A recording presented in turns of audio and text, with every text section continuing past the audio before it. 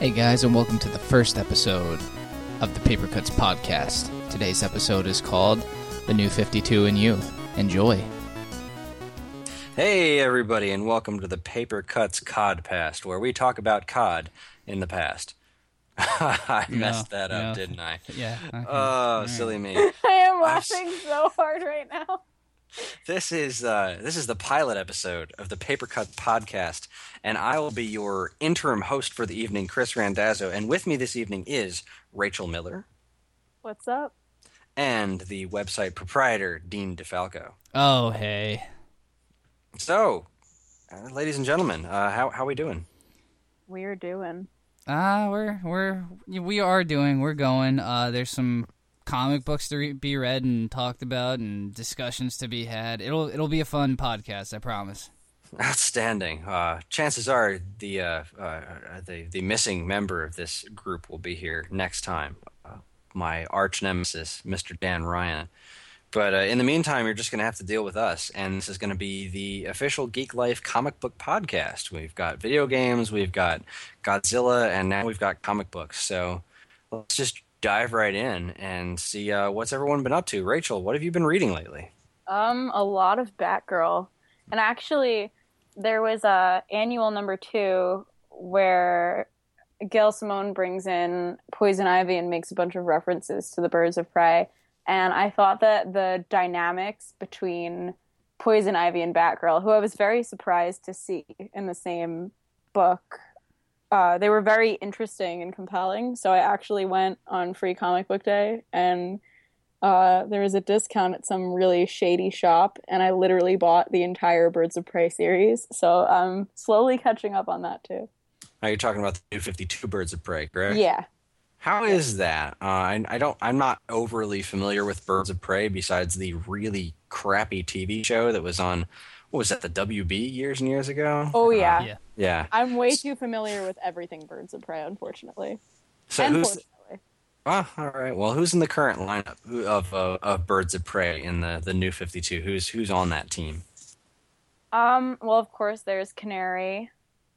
And then you got Poison Ivy, which was completely out of left field. And then, actually, I'm drawing many blanks, so I'm hitting the Google machine. Oh, they bring in Batgirl like halfway through, because they're like, hey, we're missing some red hair, so let's throw that in there. Is Katana on that crew? Is that the one that she's a part of? Okay. Yeah, she and her dead husband sword. That's her dead husband sword. Yeah, she's a fairly interesting character. I was reading about her in JLA when that came out, which was funny because the comic book store I work at, we coded when Justice League launched with the New 52.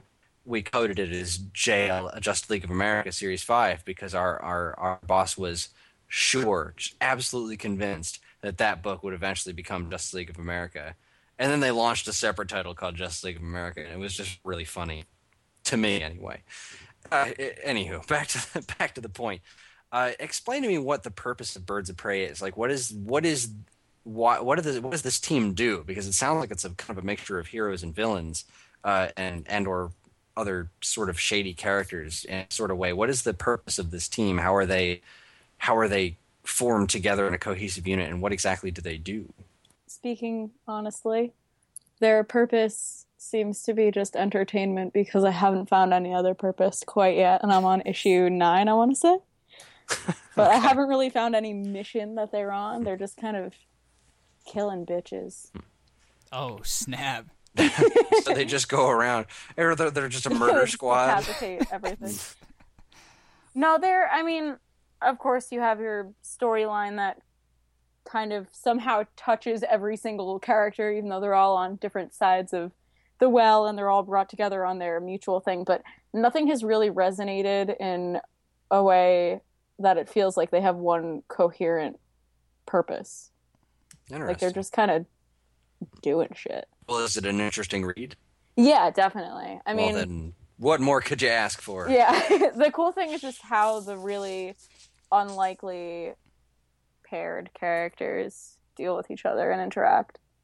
That kind of stuff's always fun. In fact, one of the things I'm enjoying about Original Sin right now, which is Marvel's big summer crossover event, written by Jason Aaron, who did a really good run on Wolverine and the X-Men last year. But I like that in that series they're pairing up a lot of strange characters. Like, for example, they had Doctor Strange and the Punisher teamed up, which was super fun. And now it seems that the Punisher is hanging out with Rocket Raccoon, which just seems like a match made in heaven. So, yeah, odd pairings tend to make a really good comic reads. The Punisher is just getting around Yes, all of he the is new a whore. friends. You've been reading anything else besides Birds, Prey, and Batman? Batgirl, my bad. Honestly, I haven't really had much time, but I always go back when I have a couple minutes and I just reread Grant Morrison's Arkham Asylum and Alan Moore's The Killing Joke. And those are my two go-to doses of comics. Excellent. Rereading things. I should do that someday. Dean, how about you? What have you been reading? Well, I was catching up this week with some stuff, and if you haven't already noticed by all the stuff we cover in our other podcasts, I'm just a big fucking kid. So when I saw that there were some new cartoony comics coming out, one being Gumball, which I thought was awesome because I love that cartoon on TV, I figured why not pick up the comic, and it was everything I could ask for in a Gumball comic. It was silly, it had plenty of jokes, it had really, really good art for something I didn't think was going to. It kept the general feel of Gumball alive, which is kind of weird because if you've ever seen the show, it's all these different art styles mixed together into one show. Like one of the characters is a kind of like a paper cutout, what you'd see like on South Park, like really, really early on, and another one's drawn in an anime style, and another one's 3D generated and stuff. It's really, really crazy, and it translated well into the comic book. And I had a lot of fun reading it, I'm not gonna lie. It was pretty cool. What is, explain to me what exactly, because I've got absolutely no effing clue. I remember seeing this book show up in the store and thinking, okay, sure, that goes in A for Adventures of Gumball. What is the premise of this book? So it's about these two kids who are in elementary school. It's a cat and a goldfish, and they just go on these ridiculous adventures together. And when I mean ridiculous, the first one was about them stealing their dad's car so they could be cool enough for someone who was able to drive home that day or something.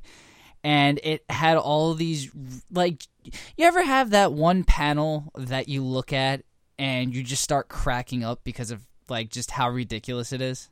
Yeah, that's happened to me before. Yeah, there were like 4 panels in this book like that, and I just could not stop laughing. And that's what I like, because I need a laugh after a long day of work. And if I could find something like that, great. And for a while, Adventure Time was kind of like that, but Adventure Time's kind of too kiddie. Gumball is a little just more slapstick and ridiculous, and that's kind of what I need at the end of the day. Is Gumball Penn Ward? No, Gumball is not Penn Ward. Oh, okay. Fuck Penn Ward. Actually, I don't mean that. I love Adventure Time. Wait, so there's a cat and a goldfish stealing a car, but I would assume that the cat is the one that's driving, right? How would you know that? How did you know that? You're reading minds, Rachel. I mean, I just kind of assumed because goldfish would have a little bit of trouble working the pedals. Unless the goldfish has a cybernetic suit. He does not have a cybernetic suit, but he is some sort of goldfish mutant, I guess not, because he does have feet. No cybernetic suit, no sale. I ain't fucking reading it, pal. Oh, okay, okay. Goldfish with feet, that's fucking terrifying. Well, you can go ahead and read the book if you want. Well, yeah, goldfish with human feet, that would be fucking terrifying. A goldfish with, like, flipper-type feet. I can see that happening, like Muddy Mudskipper on Ren and Stimpy. He kind of folds his back fins into little fish feet or something. Guys, I don't know. He wears sneakers. Goldfish with Rob Liefeld feet. There we go. Which means they're non-existent. Let's open up that can of worms again. Why don't we? That's not. Well, we'll have plenty of time to talk about Rob Liefeld once we get to our feature topic. But is there anything else you want to talk about, Dean? Anything else? Yeah, real quick. I read the new Cartoon Network crossover book from IDW. You said the title before. What was it, Chris? Super Secret Crisis Wars. Thank you. Yeah, it's a book. It's got characters that I like. This is the team up of Mojo Jojo and Aku crossing over the multiverse to collect different villains from all of Cartoon Network history, and then all of Cartoon Network heroes like the Powerpuff Girls and Samurai Jack and Ed, Edd and Eddy gather together to fight said villains. Yeah. That sounds like the coolest thing ever. Yeah, and that's what I thought, because I looked at the cover and I was like, well, count me the fuck in. This looks cool. But nothing happened in the first book. It was just all of them getting gathered into like holding cells, and I was like, well, that was a waste of 28 pages. There could have been so much more that happened. But I'll give it another issue or two to like pick up and see where it goes, because it has Ed, Edd and Eddy in it, and that was my favorite cartoon growing up. So I'll oh my give god, it a I chance. hear you. Yeah, that show was amazing. So The Dream Team. yeah. So. That and the Powerpuff Girls, there was one specific episode that was all just Beatles puns. Meet the Beatles. Yep. Yes, the greatest thing ever. And I actually picked up a Powerpuff Girls comic the other day, but I haven't really read it. Is that the one with the redesigned Powerpuff Girls, or is it the old school? No, it stuff? looks like the old Tartakovsky stuff. It's very cool. It's pretty decent. Yeah. The coolest thing that ever happened on Powerpuff Girls, no offense to Meet the Beatles, but I honestly don't remember which episode it was, but there was an honest-to-goodness Big Lebowski reference in an episode of the Powerpuff Girls. You know what? You can actually look that up online, and it comes up. I remember that being a thing. It's amazing. I mean, because I'm a huge Big Lebowski fan, that movie's astonishing, and it is in no way even tangentially related to being a children's movie. Like, just not even kind of a kid's movie. And the fact that they just blatantly referenced it. I mean, obviously without a couple of lines, because it's the scene where they're the Big Lebowski is sitting in a fireplace talking to the dude and goes through this whole "what is a man" speech, and as you're talking about family and whatnot, and the dude says, "Yeah, that and a pair of testicles." And they obviously didn't do that in the Powerpuff Girls, but Powerpuff Girls was genius stuff. Genius. I want to rewatch it because obviously, I mean, I was basically a fetus when I used to watch that stuff, except not quite. And I would not catch any of the references besides the Beatles stuff that my mom would swoon over. But I think now I would actually appreciate the children's show a lot more. Yeah, that was what was great about that stuff. A lot of the early Genndy Tartakovsky stuff was that it had that kind of Pixar-ish quality where you would look at something as a kid and be entertained, but there's also a few nods in there for the parents too. But we've gone a tad bit off topic. We could talk. We'll have to do a cartoon podcast one of these days too. But for now, let's get back to business here. So, Dean, you're all done with the with your new business? Well, yeah, fine, I guess so, Chris. If you just want to rush me out of it, whatever. I do, because I want to go to bed. I'm just kidding. All right, well, real quick, let's see. I actually had a pretty fat week of comics. I have a perfect record of never being behind a week of comics, and this week was a little tough because I had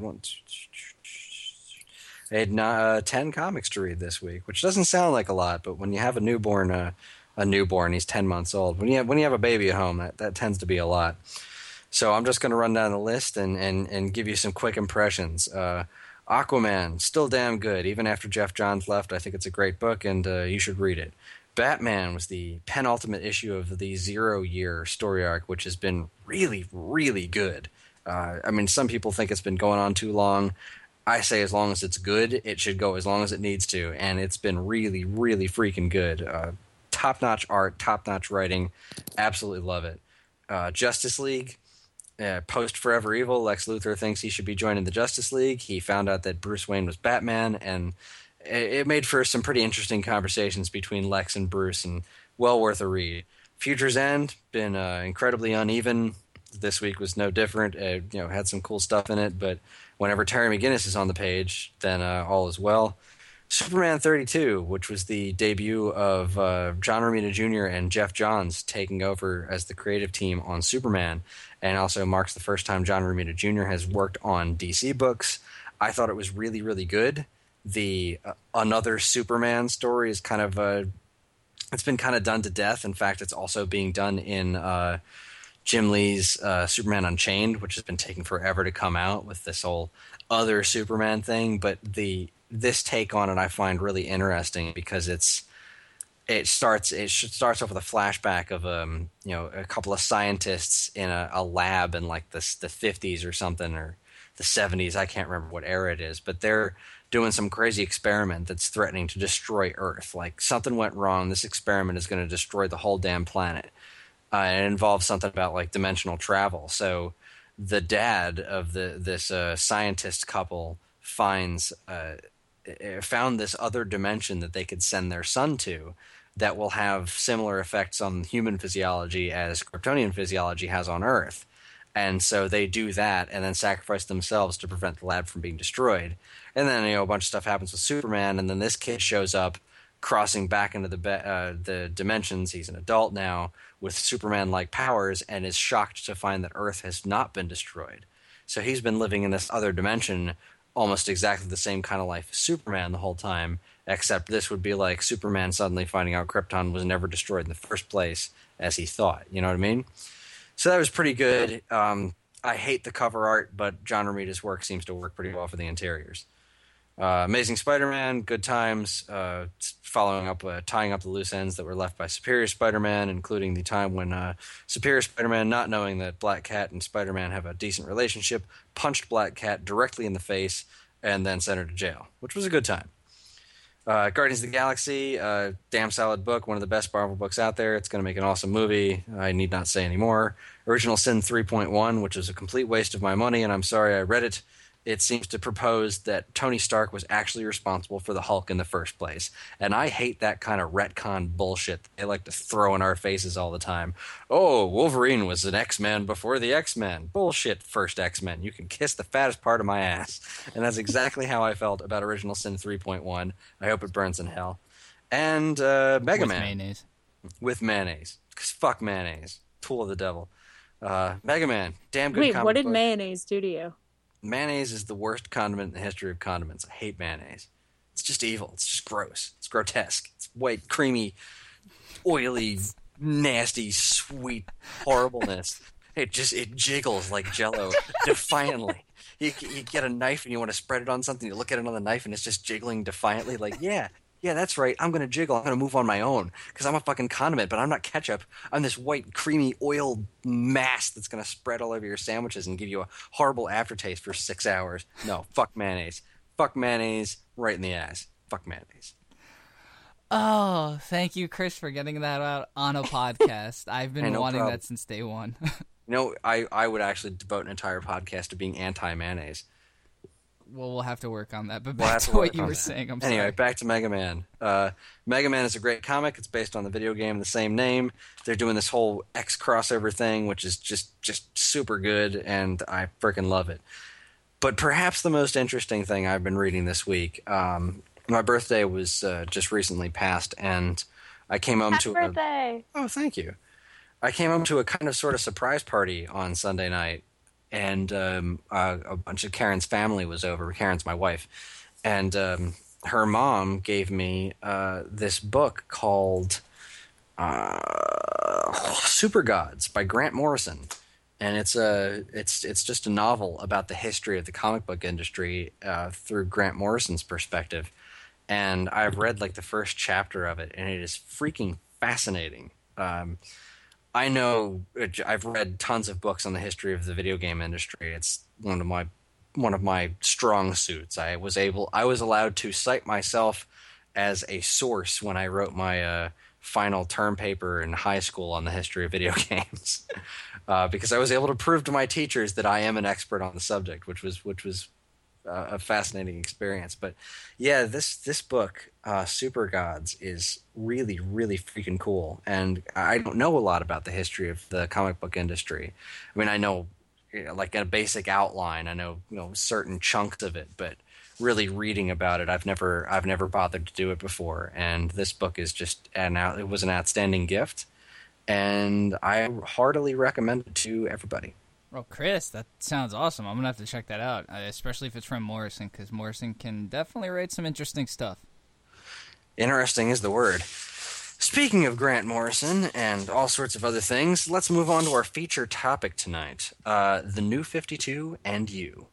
For anybody not in the know of what exactly The New 52 is, DC, after having years and years and years of incredibly, intensely convoluted back history, decided to reboot, in an unprecedented move, their entire line of comics. They canceled everything and started every single thing back at issue 1, erasing all previous continuity, which, as we will soon discuss, wasn't necessarily true. They didn't erase all of it, just the selective stuff that they wanted to erase. And it doesn't really make a whole lot of sense, but they try not to make you think about it too much.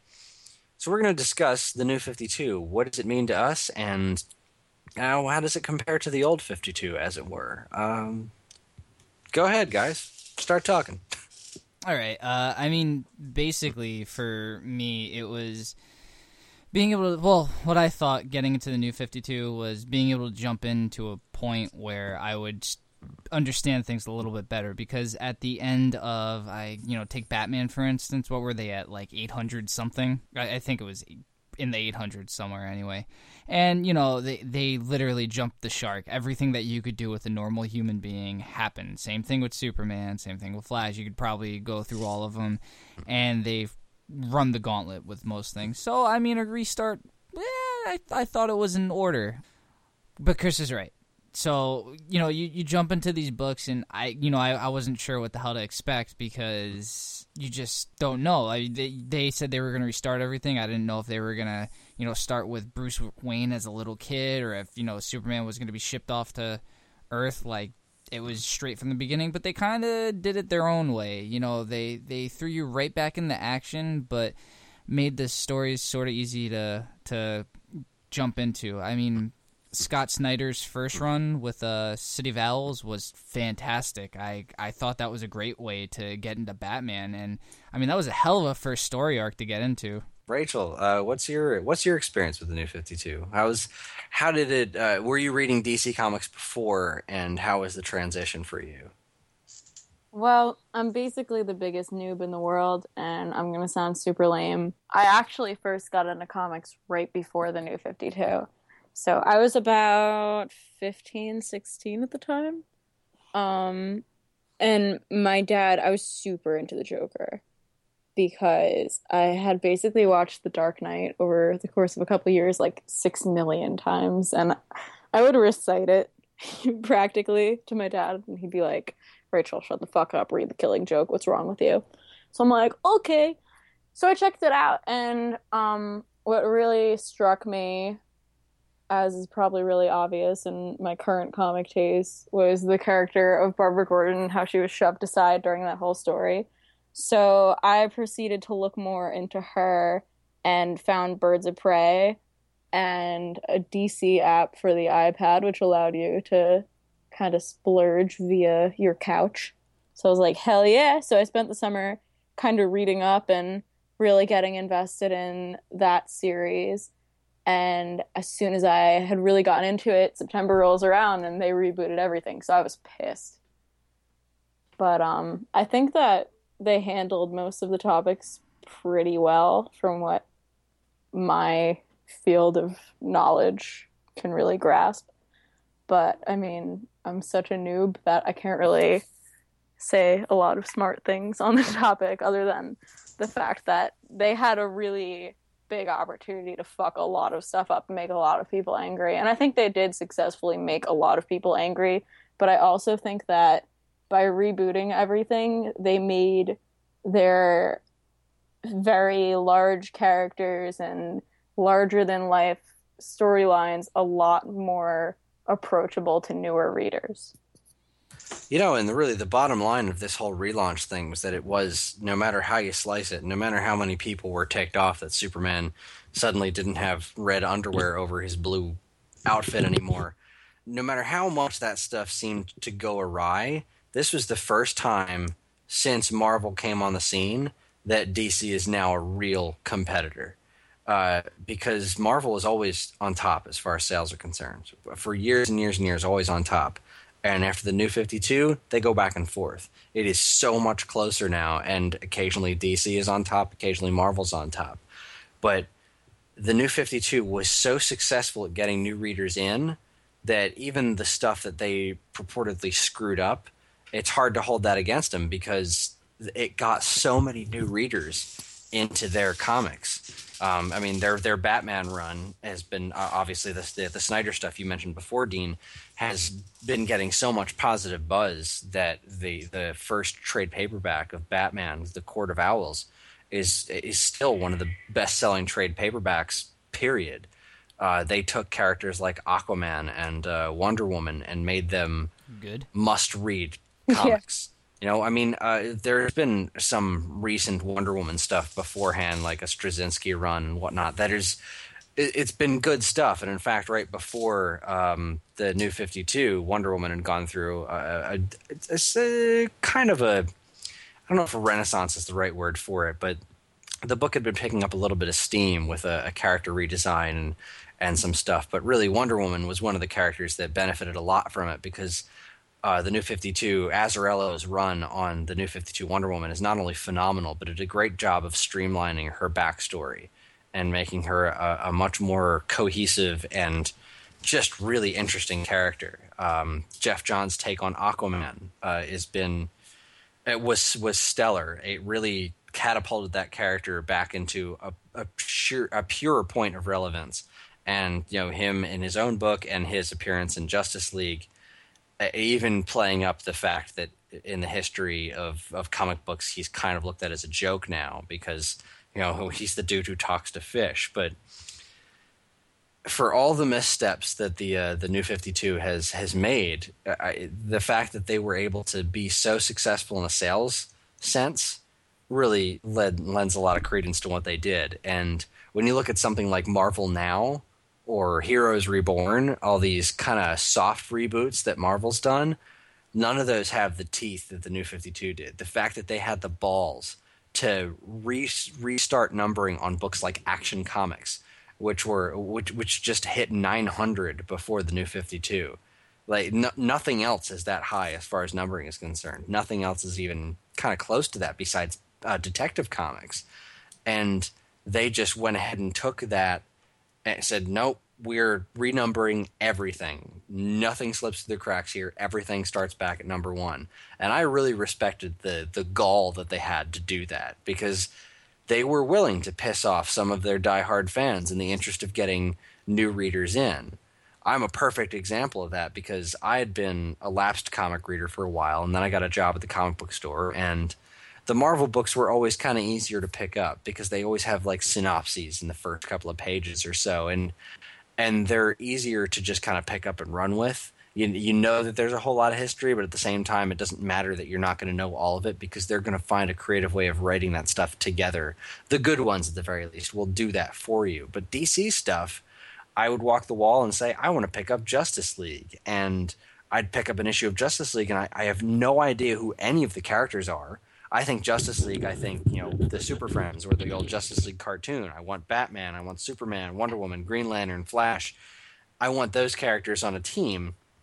And by the time the old 52, as it were, ended, there was nobody I knew on the Justice League. Just none of it. So when they relaunched and the Justice League was exactly the characters I wanted it to be, and then they had a handful of other weird characters, like they pulled in some other Wildstorm properties that they had acquired over the years, like Voodoo and Grifter, and they were fairly interesting. You know, weird stuff like Frankenstein, Agent of Shade. They really had a very, very diverse lineup of books when the New 52 started. Well, and I mean, just to go over that real quick, I was actually going to mention that the books that they had, I mean, there were the front runners like Flash and Aquaman, Green Lantern, and all that.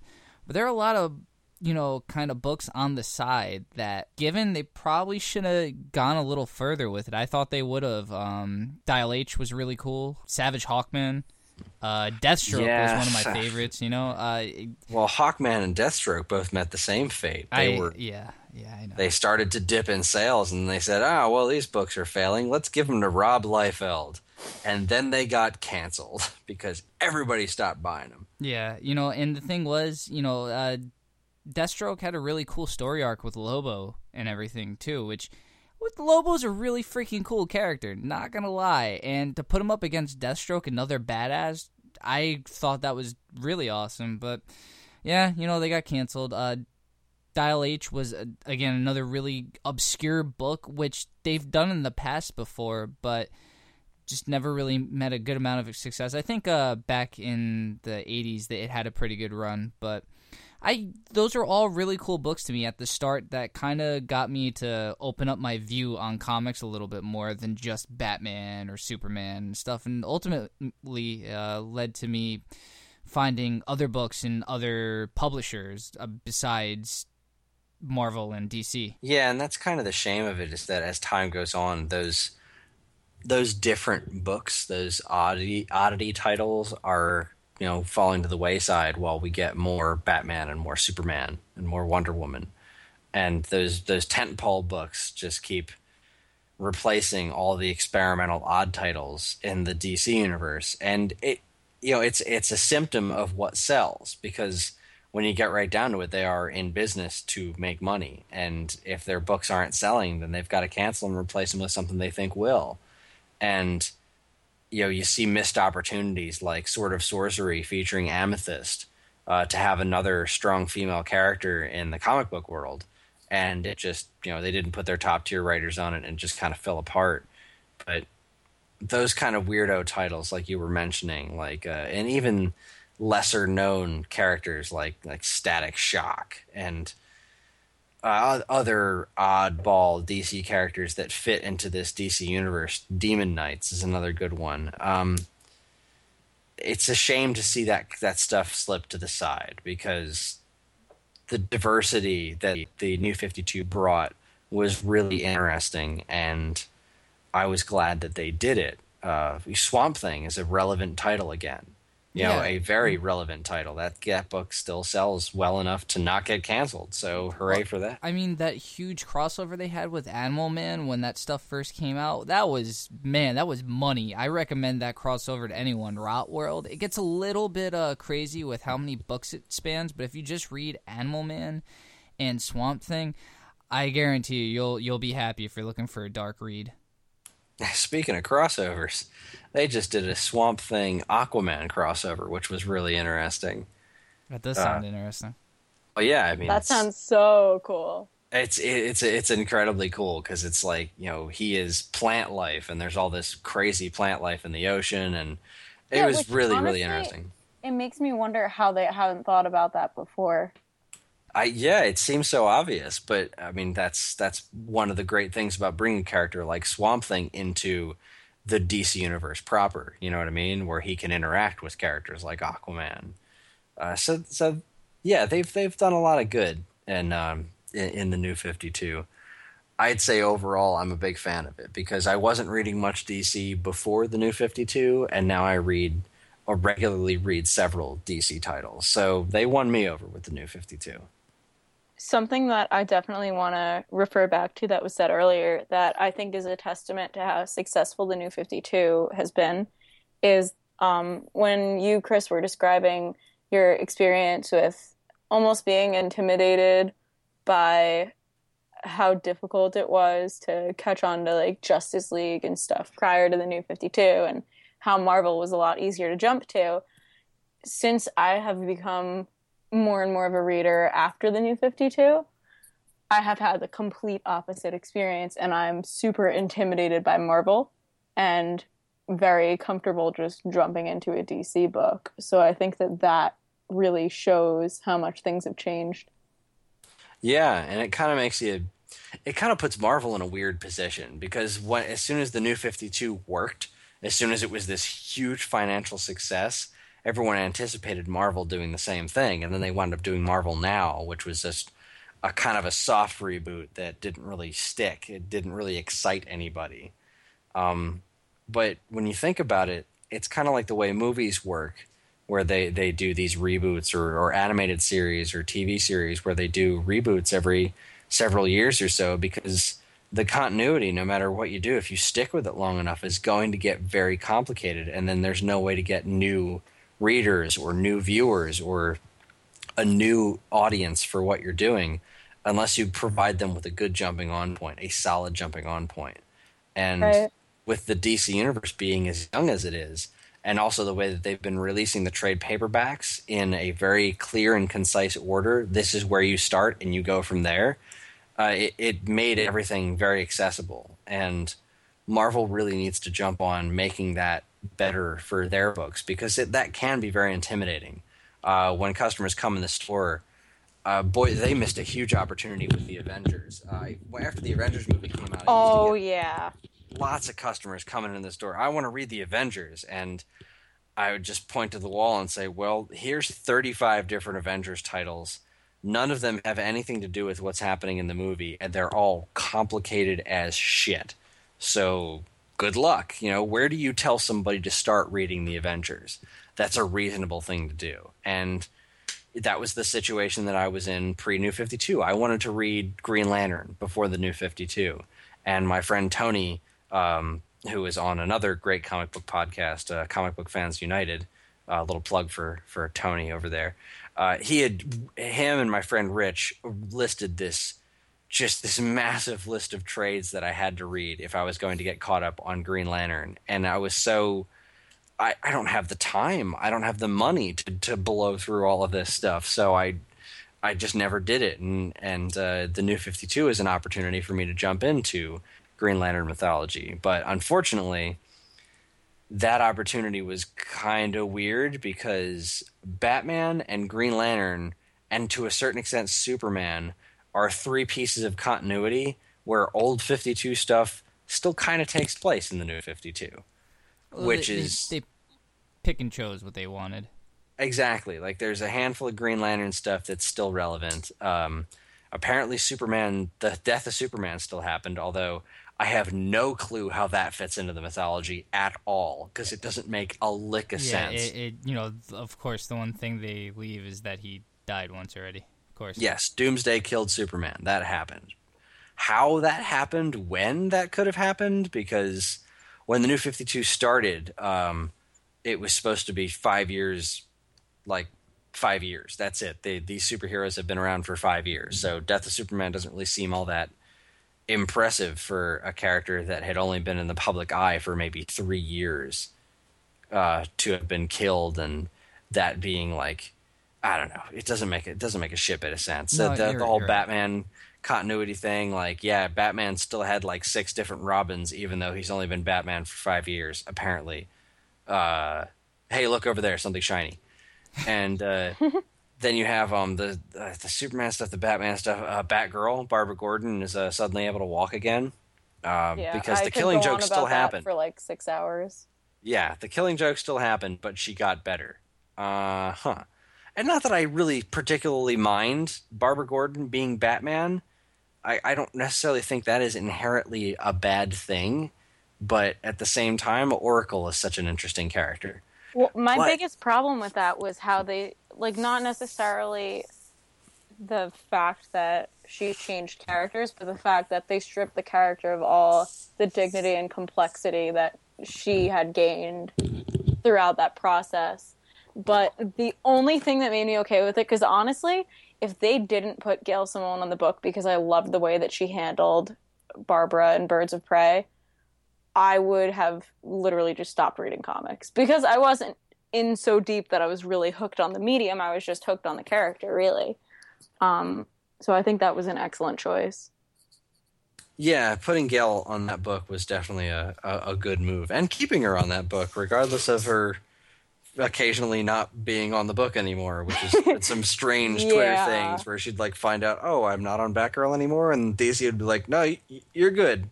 Ignore everything. We're good. Don't look at the man behind the curtain. But oh man, I was just gonna say something, and it was gonna be awesome.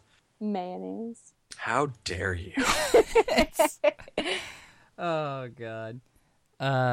Yeah, That's what I was gonna say. And this thought literally just popped into my head as I was talking about it. But since the New 52 is kind of a reboot, there's nothing stopping them from paralyzing Barbara Gordon at some point. There's nothing stopping them from making that character back into that kind of character in the future. What confuses me is that The Killing Joke has happened, but they kept those 3 years in between The Killing Joke and when New 52 Batgirl picked up kind of obscure, to the point where she could have been Oracle for like 5 minutes. And they're leaving that without an answer. And I think that it's purposeful. I think that there's a plan. Because also, do you guys read Batgirl 32? No. Okay. Do you intend on reading Batgirl 32? Just go. It's for the good of the podcast. Just go ahead and let us know what you're thinking. Spoilers away. Spoiler alert up. Okay. So Batgirl's fucked. Everybody's out to get her. Blah blah blah.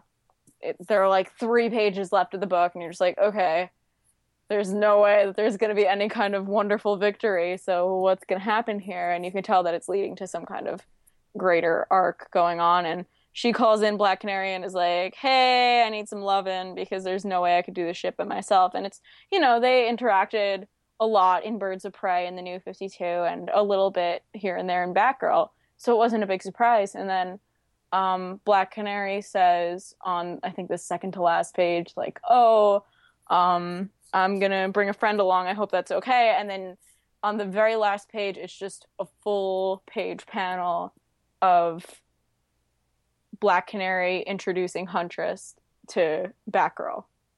And it's like, what the fuck? So, I mean, I really don't know where they're going to go with this, but there is a possibility to really, especially with the fact that the New 52 Birds of Prey, I believe, was just canceled. So yes. They could really do some shit there. They could. Well, that was fun. Fine.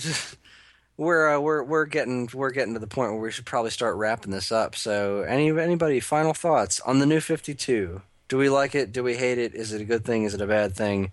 Will Marvel follow suit? Is mayonnaise the most disgusting thing on the planet? Go. Mayonnaise is rank, and I don't think Marvel really has a choice but to find some way.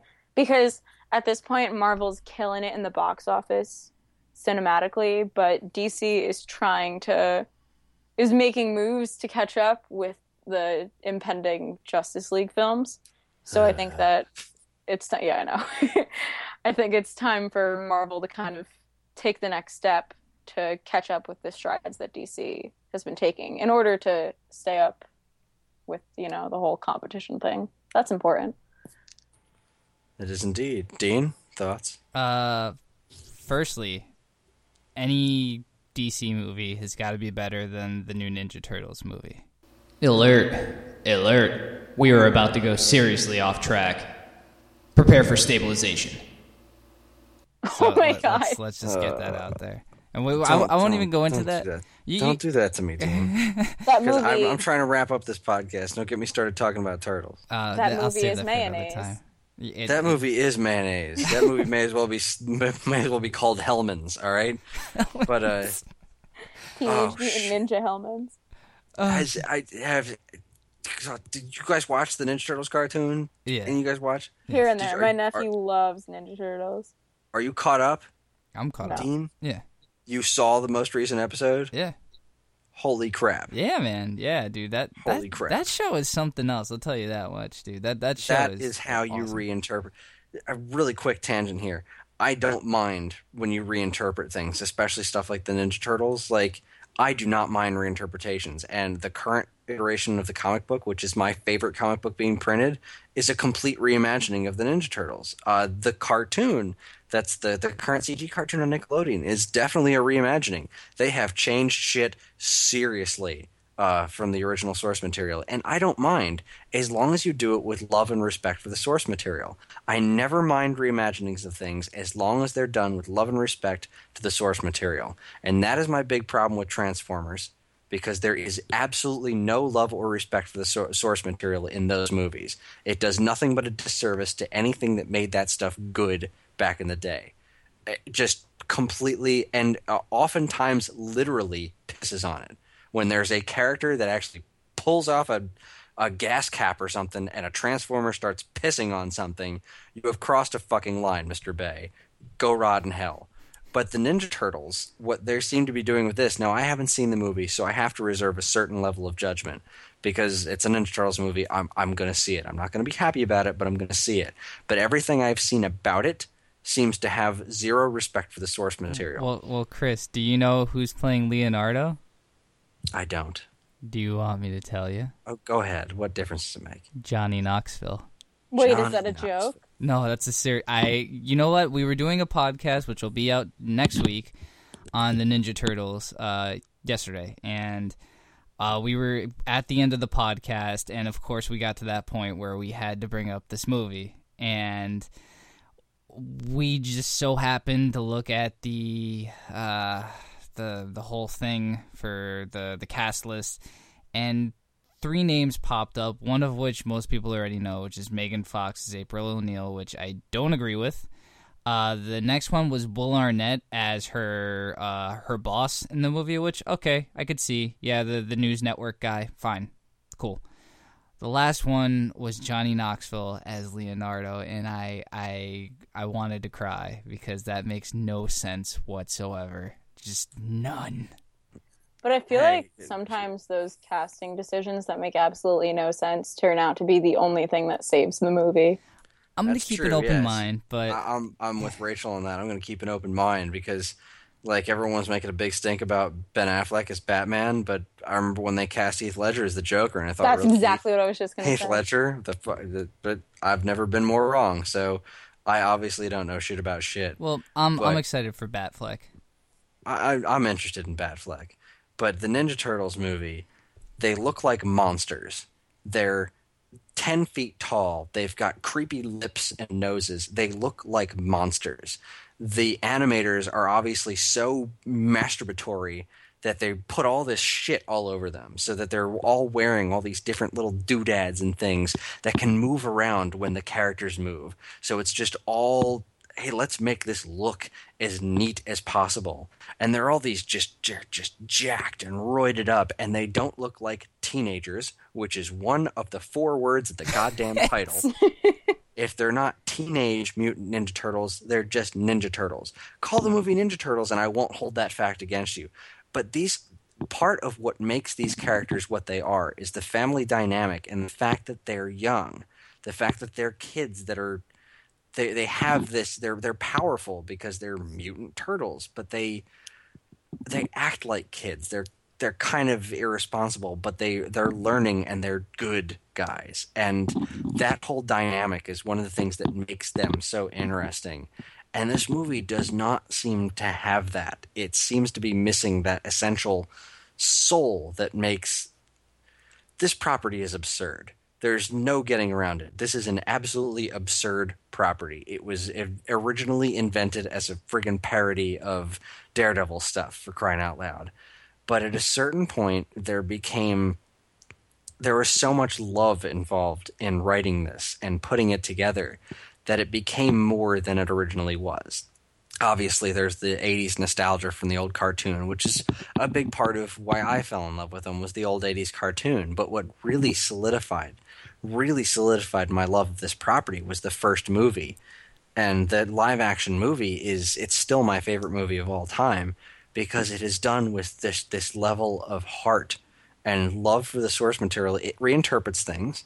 It pulls from the mythology of the cartoon that was very different from the original comic book, and it kind of meshes them together in such a loving way and gets that brothers dynamic between all 4 of the turtles. It gets it so well, and the Splinter father figure type thing, it just works in such a great way that really resonated with me when I was a kid. And plus, you also had the extraordinarily expressive practical effects from Jim Henson's Creature Shop, and Henson was just a goddamn genius because I still think those suits look amazing.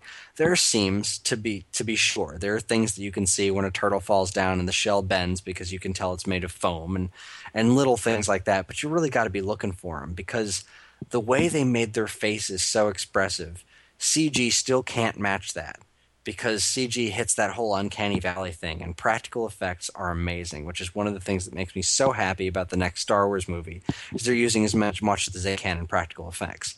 Making the Ninja Turtles these gigantic CG abominations just hurts. It just absolutely hurts because it doesn't look like it has any love involved. It just looks like, hey, look what we can do. And that should never be what this property is about. That's what makes the cartoon, the current iteration of the cartoon, good. That's what makes the current iteration of the comic book fucking stellar, is because it's written so well and because it is written with love and care. That's what makes it so good, and that's why I'm angry about this movie. I could give two shits and a flying fuck who's directing it. If they treat it with respect, then I'm good. Then I'm set. It doesn't even have to be an amazing movie. But what they've done to these characters, if I was a kid and I saw those things, I would be shitting myself and running out of the theater. If I saw the trailer with Michelangelo threatening to find April and taking off his mask and saying, "It's just a mask, it's just a mask," that's kind of a funny gag, but at the same time, this giant turtle creature with human lips and these little holes in the front of his face for his nose and his big gap in his teeth or whatever the hell's going on there. That thing is an abomination. That thing is like Satan tore open the earth and sent this creature to terrify children.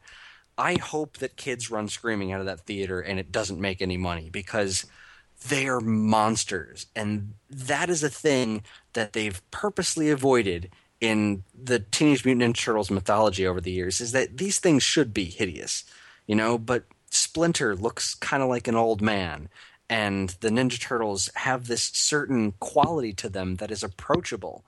And by trying to make them realistic, taking the same approach that Michael Bay did with the Transformers, the Transformers wouldn't look like these sleek designs of the 80s. They would have all these intricate hundreds of little tiny moving parts. They over-designed this shit, and they over-designed the Ninja Turtles. And while you can kind of sort of pull that off with robots, you've turned these lovable characters into actual terrifying monsters. Yeah. And that's unacceptable. And that's how I feel about Ninja Turtles. Well, Chris, that was fantastic. Thank you. The passion is just incredible. Well, you know what? If they put even a fraction of the passion that I just exuded into that movie, then I'll be satisfied. But I don't think that they did. I think it's just going to be one big long booger and fart joke, and then things are going to blow up, and the Shredder is going to look like the Silver Samurai from the end of that shitty Wolverine movie, and I'm going to go home crying. It's okay. Totally. I think you just pretty much ended the podcast there. I don't think any of us could come back with anything to say. But that DC, yeah. The New 52, we like it. So that's going to be the end of the pilot episode of Paper Cuts. It's going to be an interesting ride. We're going to obviously change things up considerably. There's going to be a different cast here, and I probably won't be involved because I have way too much crap to do. But you can catch me and Dean on the Stone Age Gamer podcast. You can catch Dean on any number of podcasts here on GeekLife.com. And Rachel, you've obviously got stuff to plug. You're a musician and you have a tour and all sorts of other stuff. Tell us what's going on. Yeah, we're heading out on tour across Jersey, a couple different places in New York and the city, Philly, Connecticut, and Virginia on July 6th, starting at the Meadowlands Fair in Jersey. And all that info can be found on my website, rachelmillermusic.com. We're heading into the studio soon to work on our first super intense Amazeballs quality album. That we're really putting our whole heart and soul into, and it's going to be a good year. Excellent. Dean, you got anything else to plug for yourself? Well, as usual, you're right. I'm just a whore all over the internet. So, yeah, check me out on YouTube, playing video games and stuff, losing my mind. We're almost done with Tiny Toons Adventures. Thank fucking God, because I don't think I could stand another minute of that game. And watch me slowly lose my mind as, you catch the first episode, I'm all happy-go-lucky, and then near halfway, I get a little dissatisfied, and then by the end, I almost want to cry. I think at one point, I do actually cry. If you want to see a grown man cry, watch this. All the links to all the stuff that we do will be linked in the show notes under useful links, because that's all we do is have useful links. So I think that's it for me, Chris. Awesome. And like I said, you can catch me on the Stone Age Gamer podcast. You can also find me in the current issue of Nintendo Force magazine, which is an honest-to-goodness published printed magazine about Nintendo. It's the spiritual successor to Nintendo Power. And you can find all that information at nintendoforce.com. And it does have some pretty cool Nintendo comics in it, too, because somebody's got to write them, right? And with that, we're going to call it a night. Thanks, everybody, for listening, and we will see you next time.